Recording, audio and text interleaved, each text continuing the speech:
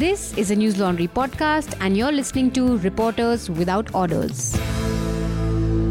Order. Hello and welcome to Reporters Without Orders, a podcast where we talk about what made news, what didn't, and some things that shouldn't have. This is yours truly, Cherry Agarwal, and with me today is Gaurav Sarkar. So today we'll be discussing MJ Akbar's deposition. We'll be talking about the protest that happened outside the Supreme Court against the clean chit given to CJI Ranjan Gogoi. We'll also be talking about Rahul Gandhi's recent rally in Delhi. We'll be talking about an unreliable news index put out by Pointer Institute. And we'll be talking about Election Commission in Bhopal. So that's a lot. So before we deep dive, let me tell you who will be on the panel. We'll have Ayush, who is a new up-and-coming media slayer. So Ayush has moved on from his old beat, which was Harvest TV, and is now moving to the Election Commission. His latest report on the Election Commission is up on our website, newslaundry.com. But until Ayush is here to defend himself, let me tell you about Gaurav. Gaurav is a new and transformed ninja. He was running around the Supreme Court yesterday to cover the protest that was going on against the clean chit that was given to Chief Justice of India, Ranjan Gogoi, in a sexual harassment case. Running around, he ended up at the Mandar Marg police station, but not by choice. Right, Gaurav? Definitely not by choice, yeah. It was a little strange in the beginning because you don't really expect the police to detain you once you make them aware that you're a journalist. But more than that, the prelude to the entire protest yesterday was what really stood out. There were about 30 to 40 women who had, who were protesting the clean chit given to CJI, and of course on valid grounds, because there were holes in the sexual harassment investigation that was conducted by the 3-member panel in-house committee. But just picture this, because outside the Supreme Court gate, you have about 40 to 50 police personnel deployed along with the rapid action force. And on the other side of the road, you have 30 to 40 women who have gathered there with placards, banners, and who want to do their sloganeering, who want to raise their voice against the injustice that they think has happened with the victim. The protest kicked off at about 10:30 a.m. and within the first 10 minutes, the police crossed over from the other side along with the rapid action force, pushed, pulled, dragged these women into vans, police buses, and they were then taken away to Mandar Marg police station. While we were covering all of this, there were about 3 rounds of these protesters who were taken away, and only a handful of them were left behind. One of them happened to be this boy called Esteban, who was giving a media bite to probably one other reporter at the time when I went up to him and started talking to him. And funnily enough, then a lady police inspector along with 2 other men came and started telling him, ki, abhi aap bhi chalo hamare saath. So while they were taking him away, I was walking in front of them and, trying to shoot what was happening while walking backwards. And I wanted to ask him 2 very quick questions, which I did. I asked Esteban that, do you know why you're being taken away? He said, no. I said, are you a protester? Do you belong to any group? And he said, no. This obviously ticked off one of the police people who was there, and they suddenly said, isko bhi andar dalo. So I looked to my left and right and I was like, oh shit, I'm actually the only one here. So he does mean me. No, so if he was not a protester, he might not be a part of the organizations protesting. But if he is not a protester, what was he doing there? He had come late. There were a lot of groups that had come together. There are about 350 signatures that are on the form that was given out, the press release that was given out by the organizations yesterday. But he was there in his individual capacity. वो भिड़ने नहीं आया था, he wasn't there to represent any particular organization. And I don't see that if you've already cleared out the area of all the protesters and you do have 1-2 left in pockets somewhere, I guess that's okay. But they did not want those media bites to be coming out from someone who's well-spoken. So the minute this boy starts talking about power structures and how they are taking advantage of the system, that is when they came and took him away. And he repeatedly keeps asking, if you see the video on newslaundry.com, you'll see that he keeps asking the cops that on what basis are you taking me away? So if it was a Section 144 scene, they should have told him that it's a Section 144 scene. Instead, it's politely, nahi, aap chalo, and they just grab his arms and put him into the back of the Jeep. What you're telling me, it's giving me goosebumps, right? This conversation about power structure, but also, from the pictures that Gaurav put out and from the pictures that others have put out, the number of paramilitary forces, if I'm right, and the police personnel that were present, they clearly outnumber the protesters. So I'm just wondering how intimidating it would have been to be there. Gaurav, could you also tell us, before Gaurav tells us what more happened there, Ayush is in the house. Hi, hello. Sorry, a lot of traffic jams, but I had to jump a lot of red lights. What's this today. new haircut? It's not a haircut, it's a helmet actually. Oh, okay. Ayush, you putting the blame of you being late on a traffic people who uphold our law and order. Not traffic people, the traffic jam. But you jumped a lot of red lights. Yeah, I did. Camera pe bol rahe hain? I follow traffic laws at my convenience, to be very honest. Wow. We're live, guys. It's okay. I hope Someone- Delhi police is not someone report watching. him. They took you today, they'll take me tomorrow. But legit, because you were breaking the law. He wasn't breaking the law. He was reporting on the protest. True. What happened at the police station, Gaurav? Okay, so just to give a little bit more color to what had happened earlier, in my personal opinion, I think that the protest was completely electrifying. You know, I have never seen a small group of protesters take on and voice everything that they had to so loudly and with so much energy that मतलब दीवार हिला के रख दिए supreme court के कल. And that is what you call putting on a show to protest, you know. That is what you call believing, really believing in the cause that you're there representing at that time. So these women were taken away. Me and Esteban followed in a van when we were chucked in. And once we were taken to Mandir Marg police station, in fact, on the way, there were two constables who came with us, two lower rank constables.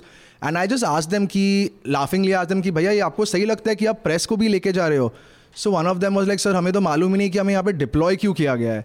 So I was like, cool, you're following orders higher up. Then once we reach Mandir Marg police station, they take our names down at the entrance and we're taken to like a courtyard type room at the back. Open space courtyard type, very big. And if you thought that the energy outside Supreme Court was electrifying, dude, the energy here was fucking next level. I remember hearing a lot of chants. I remember hearing a lot of sloganeering. They were singing like songs of freedom of speech.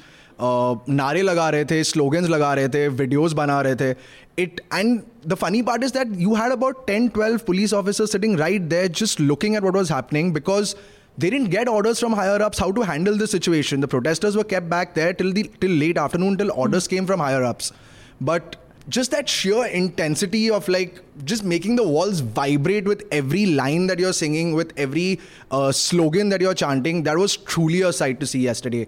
And I'm sort of glad that we could capture that on camera. I don't know if it was like a blessing in disguise to be there at that time. To be detained? Okay, maybe. But it was really nice to see that this wasn't a protest like any other, you know, because we did know that there would be pushback after the CGI was given a clean sheet. It would have been dumb to not assume that there will be pushback. But this kind of energy that just comes with believing in your cause, I think that is the only message that can be put out from yesterday. In fact, the protests will continue, guys. The protests will continue today, tomorrow, day after, from what I know, till the court shuts on Friday. So please do lend your support to the cause, you know, and keep reading what we put out on the case as it develops. And follow Gaurav in case he goes to the protest and ends up in another jail. This started out as a joke, and now I don't know what to make of it. It's one of those jokes you're, you know, not so sad about coming true. I saw what you retweeted yesterday, yeah, bro. That comment. I thought you took good advantage of the fact that you were in custody. That's how it should be. That was great. Proud of you, actually. Is that why you've changed your look so that people don't recognize you? Yeah, I tied my hair yesterday. Today I've like washed it. I'm going to leave it open. But just to give some context to our listeners, a former SC staffer, 35-year-old woman, had levelled sexual harassment allegations against CJI Gogoi. During an in-house hearing led by 3-judge panel, she had asked for a lawyer to be present, and she had asked that the proceedings be recorded. But she was not given the support she was asking for, which is why she recused from the hearing. The panel went ahead ex parte and later gave a clean chit to CJI Gogoi. And the protest was against this clean chit that Gaurav was at. Today there's another protest in Rajiv Chowk, which Gaurav has already told you about. So Gaurav, what are you planning to do today? Well, I think we'll look at it from a larger point of view about what... Because yesterday there was a lot of things that were silenced. You know, the protest was called off right before it could kick off into full power. The protesters were taken away, especially because, you know, the area outside Supreme Court is a Section 144. You can invoke that. The cops did invoke that, in fact. To my understanding, it is always in place. Exactly. Paradoxically enough, which I didn't know. I don't think a lot of us knew that. So they keep invoking 144 in high-profile areas once every 3 weeks. So it is a perpetual state of Section 144 that's imposed in Lutyens, Delhi, at least in parts of it, which is like the center seat of power in our country, which is very strange, which means that you can't really accumulate there in numbers, you can't protest there, you can't voice your dissent there. But Section 144 prohibits the assembly of 4 or more people. Yeah. Which is funny because yesterday when I was detained and taken in the van, it was actually just 3 of us there on the spot.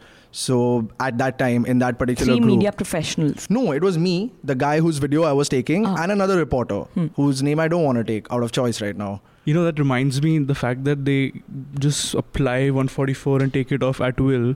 There's this very good theory by one of the great jurist philosopher called Giorgio Agamben called the state of exception, in which he said that these laws are usually passed keeping in mind that they're exceptional, that they'll be put in place in emergency situations, but it always ends up being, especially in third world banana republics, that state of exception is permanent. So if those laws which are meant to emergency powers, which are made for rarest of the rarest occasions, if you can just invoke them at any time, it just shows arbitrary rule, not a rule of law. They are discretionary powers, and the problem is we are relying on the state to use them at will, and they use them at will. Exactly. I mean, there's also reason to be applied, but then, of course, that isn't. But coming back to Section 144, if there is Section 144 in place all the time, then did the protesters ask for permission before doing that? So to be very clear, no, they did not have the prior permissions that were required, because in all honesty, let's face it, if you do go ask for permission, you will be turned down, which means that you then cannot voice your dissent. You'll have to take your protest to Pragati Maidan or something like that, which is not where this protest will have the same amount of power or the same amount of impact, right? You're protesting against the CGI. You need to protest outside the Supreme Court. So in that context, it seems a little strange. Also, like very, very strange is the fact that if you did have to invoke Section 144, then why had you since 9:30 a.m. deployed such heavy force already outside Supreme Court? You were clearly anticipating a certain showdown there. If you had to invoke 144, you could have cordoned off the area way before, knowing that there is a protest that's going to happen. You don't need to wait, see the numbers, intimidate them with your own numbers,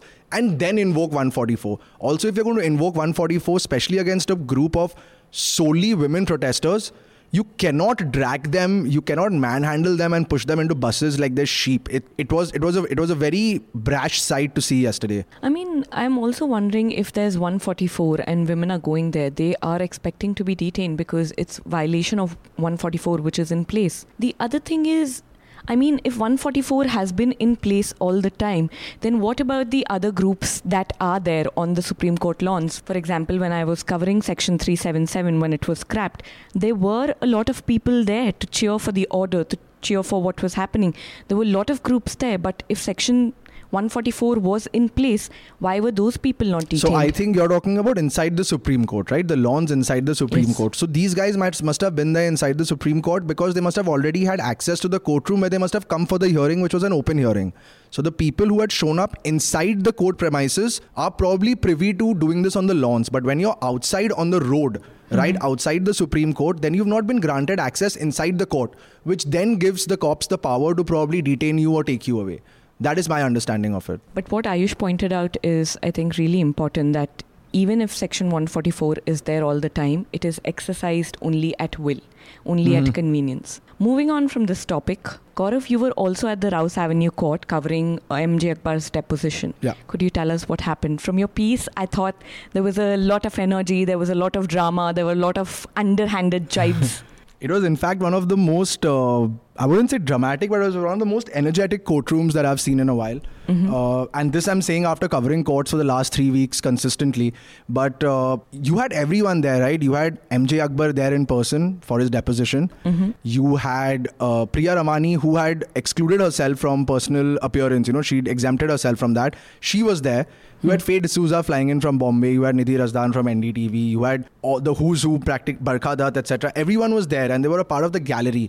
And we're talking about Rouse Avenue Court Complex, which is a new court complex. It's very fancy, very high tech.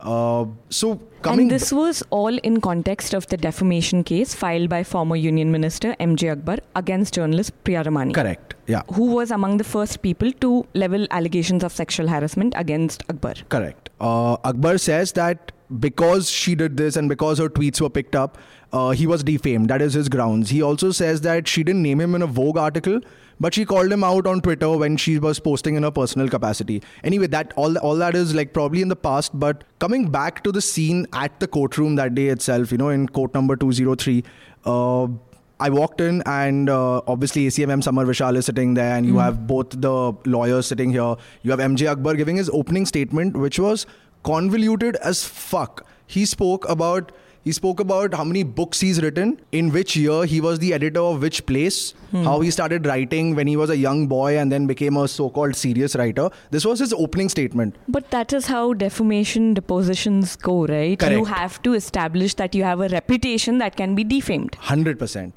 But after this deposition is when comes the cross-questioning. Yeah, that is when Akbar's lawyer has no control over that. She doesn't That is when Ramani's lawyer becomes a ninja and takes over the deposition. Yeah, but here it just turns out that the ninja wasn't prepared for uncouth behavior from her rival opponent. Ouch. Because what happened was, Rebecca John, Priya Ramani's lawyer, when she had the floor, she was asking Akbar a series of questions, like 2-3 questions, which could establish a certain thing. So she wanted to establish whether Ramani had come to ask for a job when Asian Age was being set up, and whether Akbar had called her to a hotel or not at Nariman Point that same evening. Which is where the alleged sexual harassment takes place. Correct, yeah. But turns out that every time John tried to ask a question, she was cut across by Geeta Luthra, who was representing Akbar.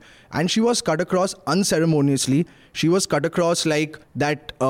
Let's just say that Geeta Luthra sounded like that nerdy schoolgirl who always puts her hand up first when there's a question asked. And she's always like, I object and these are the grounds. And some of it was so petty because she's just telling ACMM Samar Vishal that she's telling him, sir, can we have it in question answer format? This is not a question. It's not ending in a question mark, etc. But But cross-examination has to take place in a question-answer format. You can't lead the person deposing. Yeah, but if you don't end in a question mark, doesn't make it not a question, is what I'm saying. You can ask a first question, you can follow up with the second question, but at least wait for the second question. You can't object in the first 3 questions itself. Yeah, it's a cross-examination that's going on. So what you're basically saying is that MJ Akbar is being represented by Hermione Granger. Yeah, man. Yeah. See, dude, bits of it really, really surprised the gallery. The gallery comprised of Barkha, Nidhi, everyone who was there.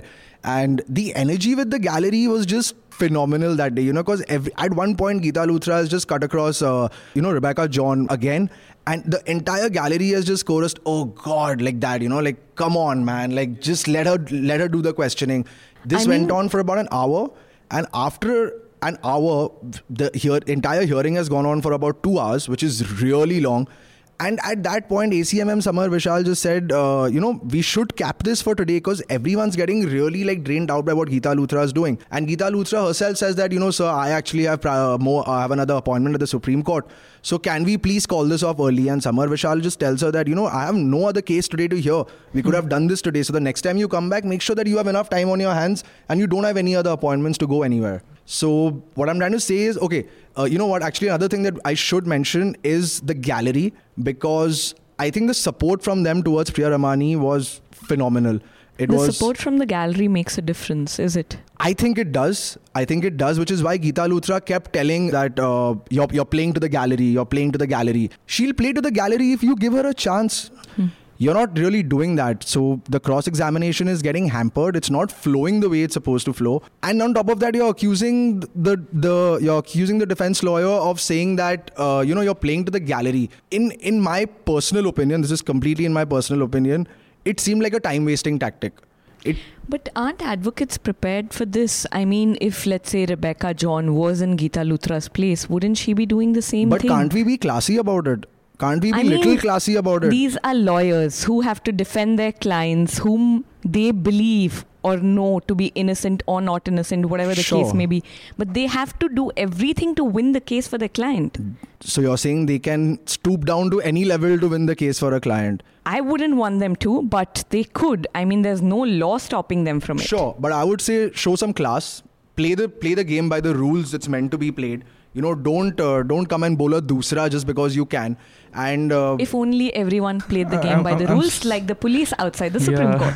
I'm impressed you said dusra, not googly, because the original phrase is googly. But good, due credit to the off spinners. Ashwin has made dusra the new scene now after he's pulled it off in the IPL. That's great. Good. I feel very left out, guys. So there's one thing that I want to also mention about the gallery. So when the hearing got over, Samar Vishal calls off the hearing, postpones it. The first thing, Ramani's lawyer says when she's walking out of the courtroom, she laughs loudly and she's just like, "Where's my gallery?" And like obviously everyone's laughing, at that time because it was so childish inside court. It's like Akbar picked Geeta Luthra because he knew she can do this. This is her scene. She can time waste. She's just unabashed, unapologetic and interrupting over and over. Just imagine someone shooting their hand up in class every time the teacher is saying something.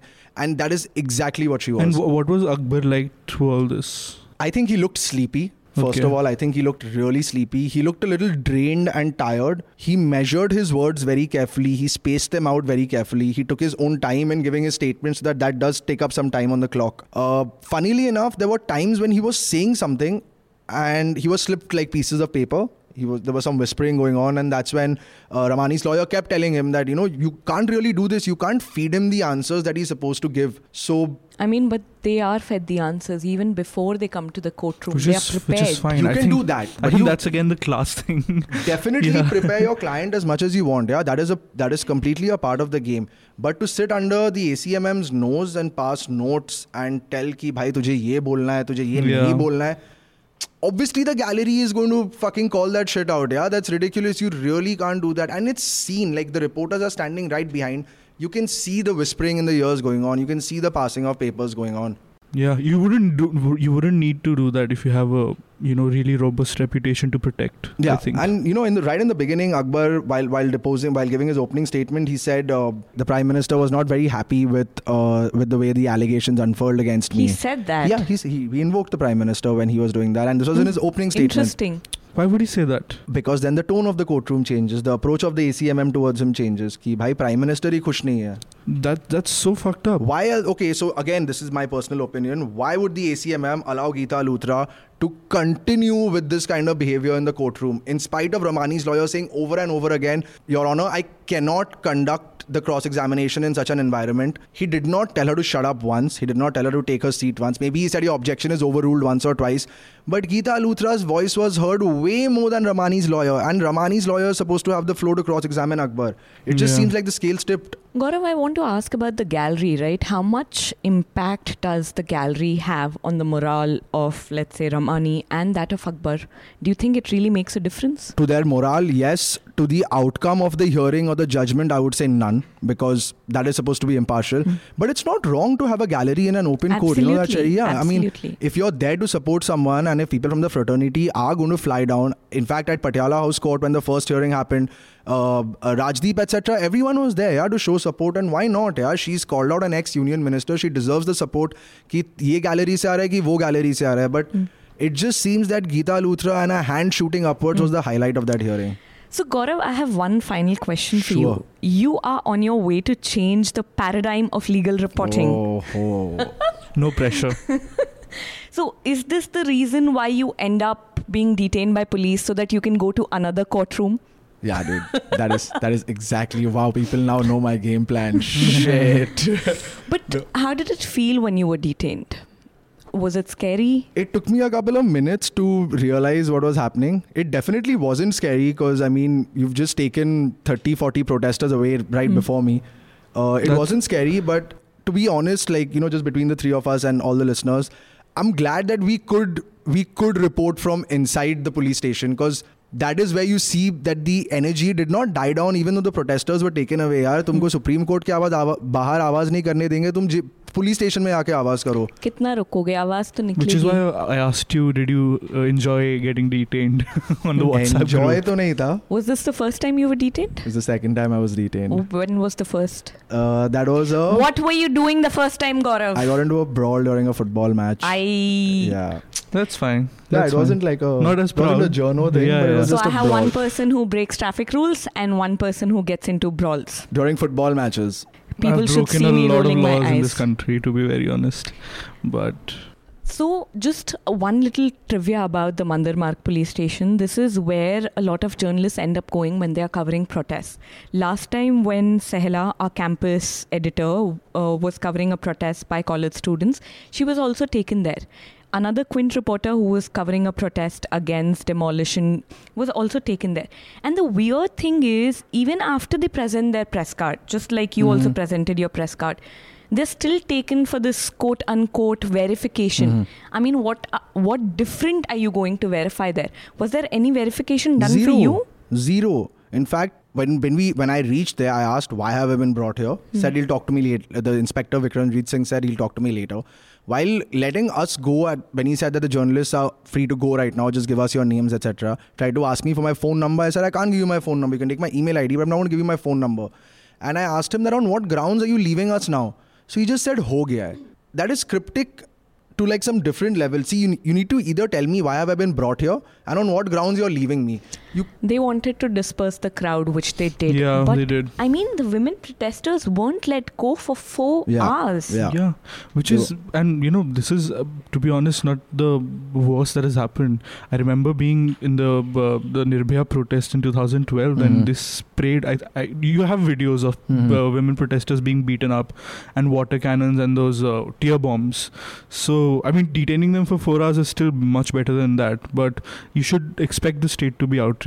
I don't know people why they're surprised at this. Moving on from Gaurav being detained to Ayush being at a Raga rally. Yeah, Ayush, which was as good as being detained as well.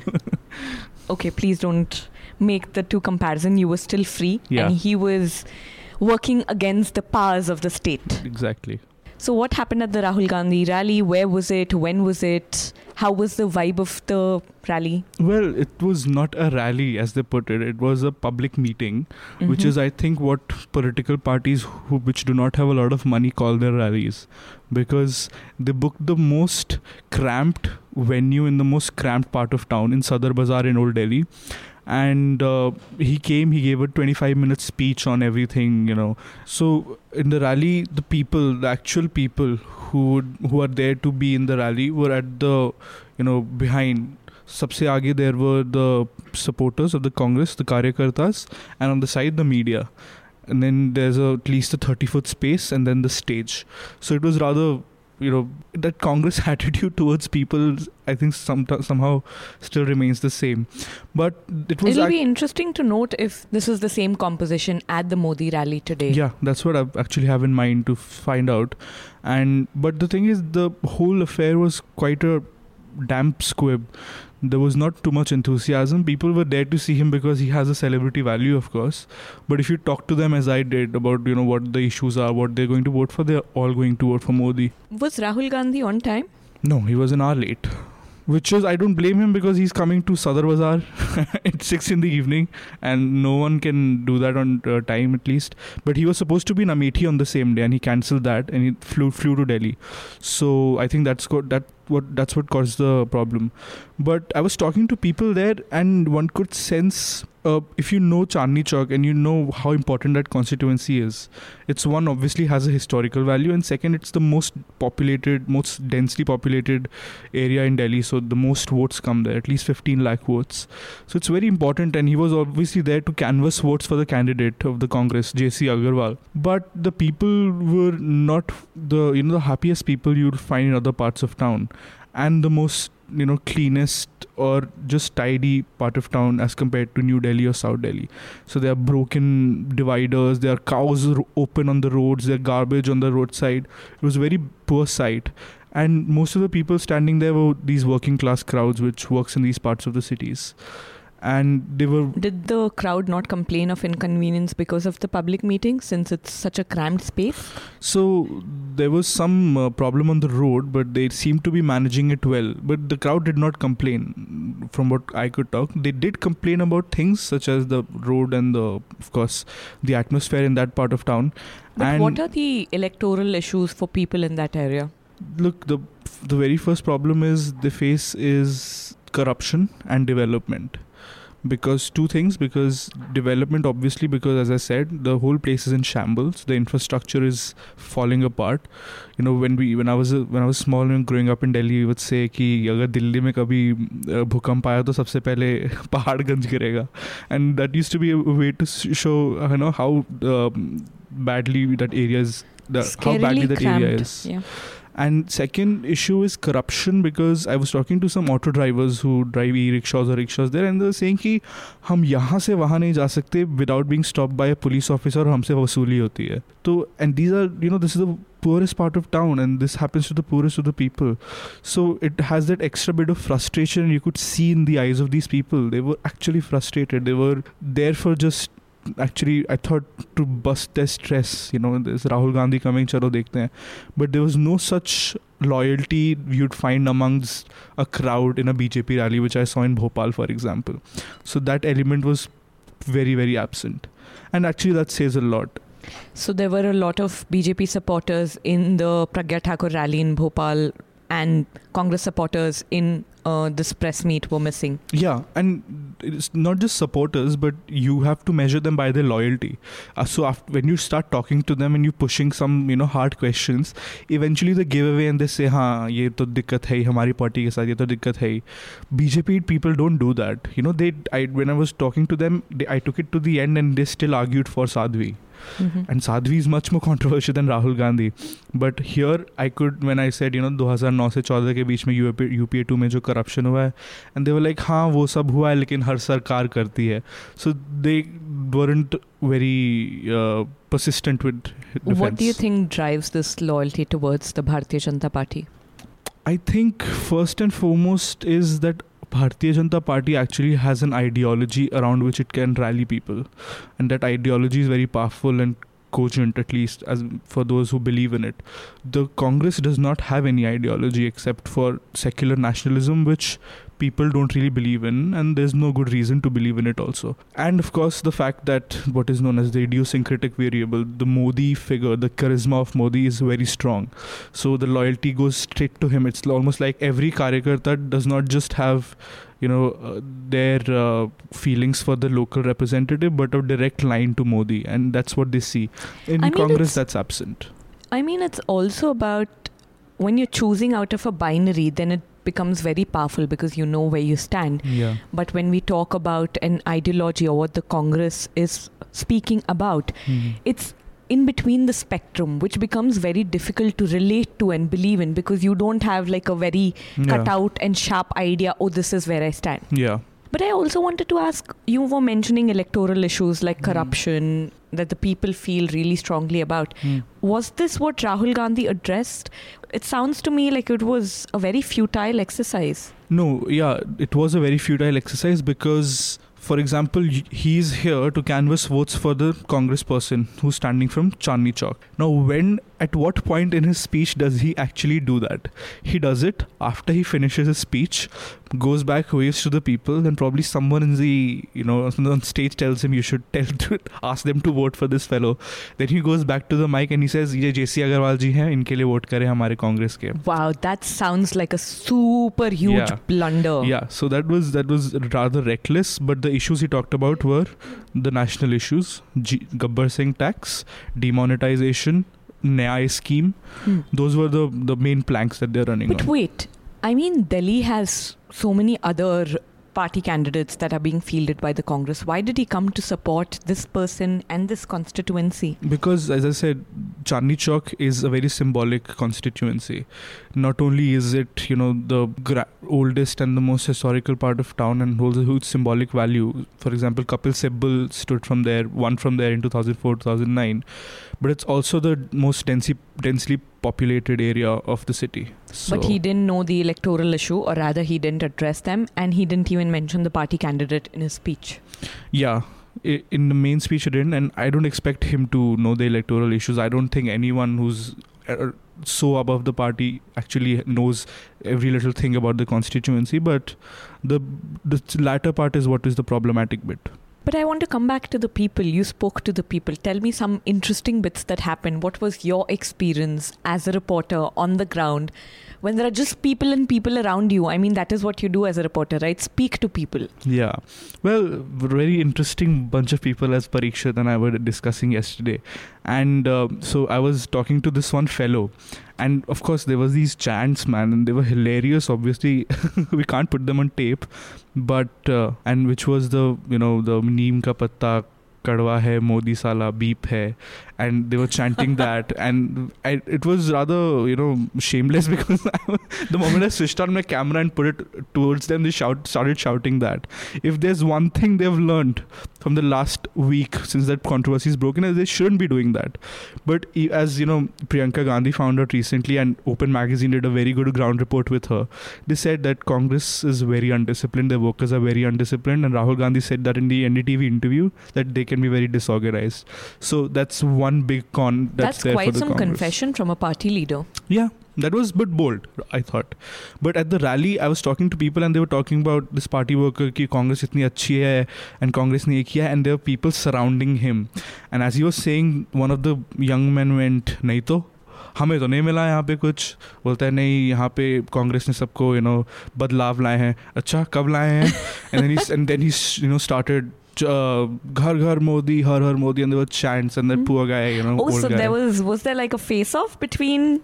It wasn't face-off. That old guy was only guy supporting the Congress there, and everyone around. These small little brats, these street urchins, they were standing on chairs and surrounding the place, and they were like, Har Har Modi, Ghar Ghar Modi. So, Acha, tell me this. You were at a BJP rally, which was the Sadhvi Pragya rally, and you were at a Congress rally. What about the people? Are the people brought in, like by the party workers? Are the people bribed? Are they given stuff? Are they given freebies? What's the difference between the crowd, apart from what you've mentioned?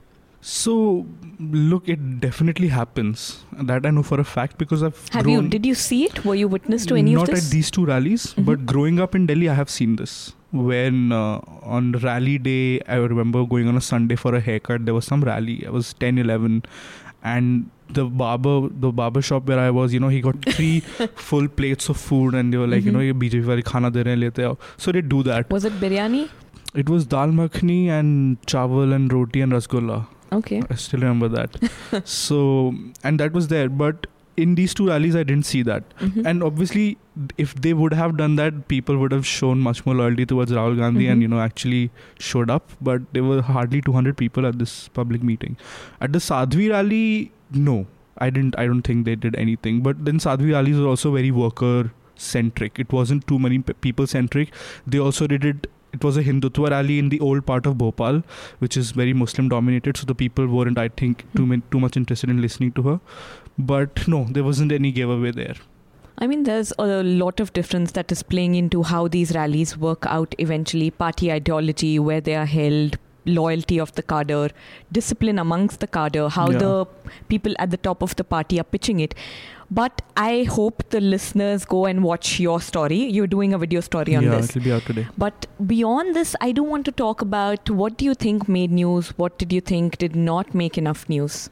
I thought what should have made news was the IFCN fuck up.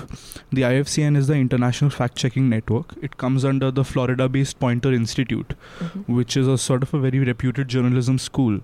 And the IFCN gives creditation to fact-checking websites around the world. So famously, recently, Alt News got their accreditation. A month before that, Op India was rejected, that accreditation. So it has been built up as this, place which puts the stamp of approval if you're a fact-checking domain. But how reliable are these stamps? I don't know enough about this to tell you how reliable they are. But what you can look at to judge their reliability is this index of unreliable news websites that they put out on 30th of April. Now, they put out these index with 515 websites saying, these are unreliable, biased or fake. They have 3 different tags.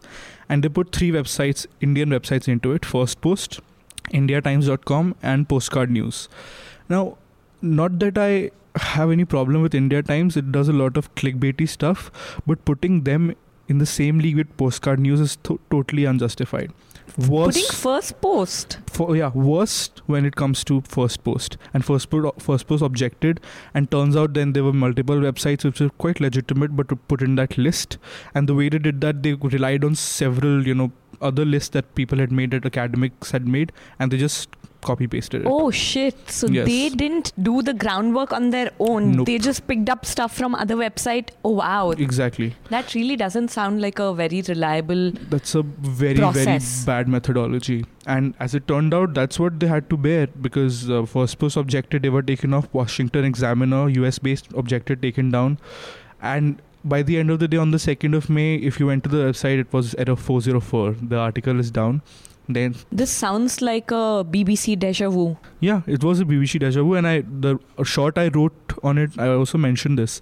And when the letter to the editor came out, she also said, we had a very bad methodology, so we are sorry. And this happened in December too. How are they realizing that their methodology is screwed up now? They should have caught it when they began. Which is what is so fantastically reckless about these exercises, that if you had observed what the BBC did in India, where they put some legitimate websites in and grouped them with fake news websites, and then they had to reseed and publish the methodology section in the report, then you're a fact-checking network. You should know the trends and the cautions that you have to take. They didn't do that. And this guy who was heading this project called Barry Goldberg, he's a podcast producer. So I was not sure what are his credentials for doing these things. But they aren't very good, obviously, because it was taken down. They had to apologize. But it doesn't say good things about every other website that has an IFCN accreditation now, because you can just point to this stupidity that they did. And it wasn't covered very much, which is disappointing. You don't have very good things to say about the index list, but from what I gather from your report, you have really good things to say about the Election Commission in Bhopal. Yeah. The Election Commission. I like the smile on your face. Well, to be very honest, I didn't expect, when I said this in the last podcast also, that with the kind of infancy that social media cell is, and they are so behind in the race, especially behind BJP and Congress when it comes to IT cells, I didn't expect them to be so, I didn't expect them to be on the top of things as they were. They were very organized, dynamic, and very efficient.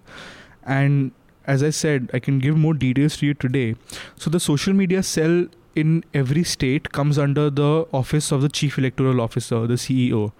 And what they do, they have two primary tasks. First, to make sure that there is no misinformation online when it comes to campaigning and politics and elections. Second, to make sure that political advertising is accounted for. Mm-hmm. So, for example, this year what the Election Commission has done, they've asked the candidate to give their official social media handles in their nomination papers and state the budget amount that they'll be spending on their campaigns online. Is this the first time the Election Commission is asking for social media handles and pages? I can't confirm that independently, but I've been told it's the first time. And it would make sense for this to happen first time, because this is the first time the election is so much active on social media. But so what they do is, so for example, you, Cherry, are running for elections, and you say that out of the 70 lakh that you are allowed as an individual to spend on your campaigning, you have put aside 5 lakh for your online, pushing posts and sponsoring posts. Now, how does the Election Commission make sure that you'll spend exactly 5 lakh and not beyond that? So they have an association with Facebook and Twitter, the guidelines that came out in March, by which Facebook and Twitter have given them a library which they can access, which on shows which them, Gaurav did a very detailed report. Exactly. And a library which shows them how much a person spent on a particular post for every individual sponsored posts. So you can obviously, take that money, you can multiply them, and you can find the amount. But if you are a politician's page, and you're spending too much money, which can be seen in the fact that your page is putting a lot of content that is creative. Which can be seen in the fact that your page is putting out a lot of creative content, videos and animations. And obviously these people know, because the people heading in the social media cell have that experience. They are vetted that way. They know the insider rates of how much money it costs to make a video like that. So they can calculate it. Putting all this together, the Election Commission guys calculate and estimate how much money they are spending. Exactly. And is it above and beyond the amount of money that they have said that will be spent on these ads. Exactly, that's how it happens. And if it turns out that Cherry spent 6 lakh instead of 5 lakh, then they don't take any action, but they make sure that that's accounted for. So therefore, if everything went like that, you would have spent 71 lakh, but you won't be able to spend 71 lakh because then they put it in your account, and therefore they're kept in check. So Ayush, if I campaign and I contest, will you vote for me? Will you be a part of my campaigning team? I mean, if you promise that you won't be, going around killing men, then I'll vote for you. What? What does that even mean? I don't go around killing men. This is a joke. Take it lightly. But I go around killing and smashing patriarchy, sexism and misogyny. Then I'll vote for you. Good. Okay then. So I have one person on my campaign team. Okay. Yeah. Long way to go. But if you read the piece, then there are some really good memes in it also. Yeah, those were really amazing. I was like, okay, wow. Yeah, it was so Who's creative. making those memes? The head of the social media cell was this person called, this bespectacled 31-year-old geek called Sunil Verma. He has got this idea of, and most of the people, the oldest guy in this all social media cell was 31. So they're young people. Wow. Yeah, so they know the ways to reach out to young people. And he handles this page that I recommend our listeners to go follow called @CEO MP, which is the Chief Electoral Officer Madhya Pradesh. And the way they try to push people to vote is they put out these very funny memes, which they should check out. But I want to ask, why did you choose the Bhopal Election Commission and why not some other election commission? Because, first of all, I was going to Bhopal anyway. For instrumental reason, I was going to cover Sadhvi and check out the journalism scene there.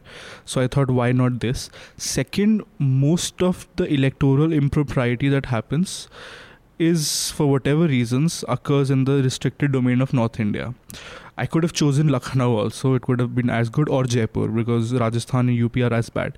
But Bhopal is also one spot, and also Bhopal is also a site where paid news is very, very prevalent.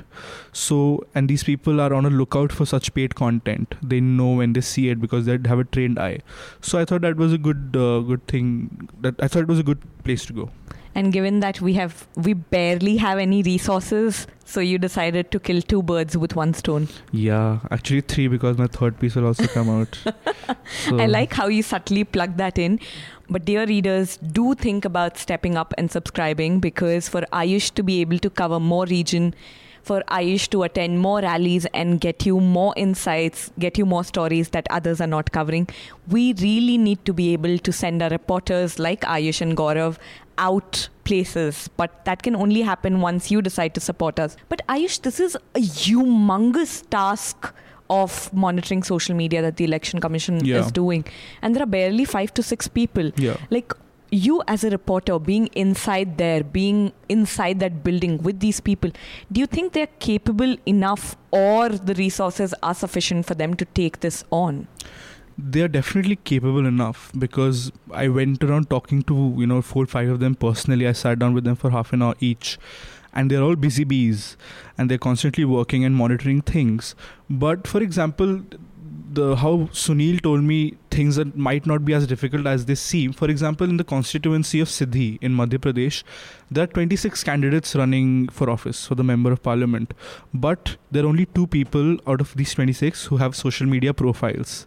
So it comes down to just monitoring 2 people. And by the way, if any one of them has a social media profile which they haven't declared, then they get to know of that too. So they are clever that way. So are they punished for that? No, they are sent a notification. They sent a letter saying, is this your page? Because this page is definitely campaigning for you. And now idhar udhar ka page would spend so much money in putting out such content. Then the party responds saying, this, yes or no, this is our page or not our page. And if it's not their page, it's taken down. And one of the pages was taken down in front of me. So you got to see a lot of action being in the building. Yeah. Guys, you can see more of what Ayush has reported on our website, newslaundry.com. But that's a wrap for this episode. So Ayush, what's your recommendation? So on Sunday, 5th of May, was the 101st birth anniversary of the great Karl Marx. And recently there was a debate between 2 tallest philosophers, claim to be, Slavoj Žižek and Jordan Peterson. It was called the debate of the century, and it was on his ideas and Marxism and socialism. Point is that Marx is still relevant 150 years after he's passed away. So people should check out that debate and see why. Okay. Gaurav, what's your recommendation for today? Well, it's a piece from the Washington Post. It's titled, This Author May Have Solved a 130-Year-Old Mystery About the Elephant Man. And the author, Kayla Epstein, if I'm not wrong, she talks about how the mysterious elephant man in 1890, the guy who had the disease where his head is growing out of proportion on the right side and his arm, etc. They dug up his tissues and bones and they've conducted studies on it. So she might have traced how exactly this genetic disease does come about, because you don't really see it anymore now. But in the 1890s, this guy who was the elephant man became really famous for basically his appearance. But no one till date was able to point out the reason behind his genetic condition. And that is what the article in Washington Post talks about. They've been doing this recently. So I think a year, digging up? Yeah. A year ago, what they did, they dug up Edward III, the guy on whom Shakespeare wrote the famous play, from a parking lot in England. And they obviously tried to find out. He was buried in a parking lot? That place now has a parking lot, Cherry. Come on. What is the question here? So, But the way you put it, it was like he was buried in the parking lot. I was like, he is, but the parking lot came later. So, parking lot? You lost your chain of thought. And what they were trying to do is, because Edward III had a disease, and this thing, the British take these things very seriously. They want to find out why he had a limp, and they dug him out, took his sample tissues. I don't know what's the result, and then they exhumed him again. But yeah, I would like a lot of people to be dug out, to be very honest. I think Tutankhamun was also dug out in Egypt, and it's the story. That was recently, right? If I'm not wrong. That was 5-6 years ago. No, there was one other. Okay, I'm getting it confused. But there was one other Egyptian king who was dug up recently. Yeah, they do that. And is this like a norm now that you can dig up dead people to study genetic tissues? Yeah, that'd be so cool, no? I mean, that with the Hindus you can't do it because it's so hopeless. You burn them. But with the ones you bury, you have a chance at least. Cherry? My recommendation is Ayush's piece from Bhopal. He spent a day with the Election Commission officials, and there's a lot of nice humor in there, which sometimes Ayush is missing in this podcast. But do check out his piece. It's headline, Meet the Chowkidars of the Election Commission who are monitoring social media this election season. Thank you to everyone who's listening to us, writing to us, tagging us on social media, DMing Gaurav and not Ayush because he chooses not to be DM'd. Please don't. We do brainstorm about whatever comments and feedback we are getting. We think about how to make ourselves better. So please keep your feedback coming. Love, brickbats, whatever. Do tweet to us, write to any of us. You can write to contact@newslaundry.com or you can write to me at cherry@newslaundry.com. Also, like I said, please do remember to pay to keep news free, independent and azad. To subscribe to News Laundry, you can visit our website newslaundry.com and go to newslaundry.com/subscription.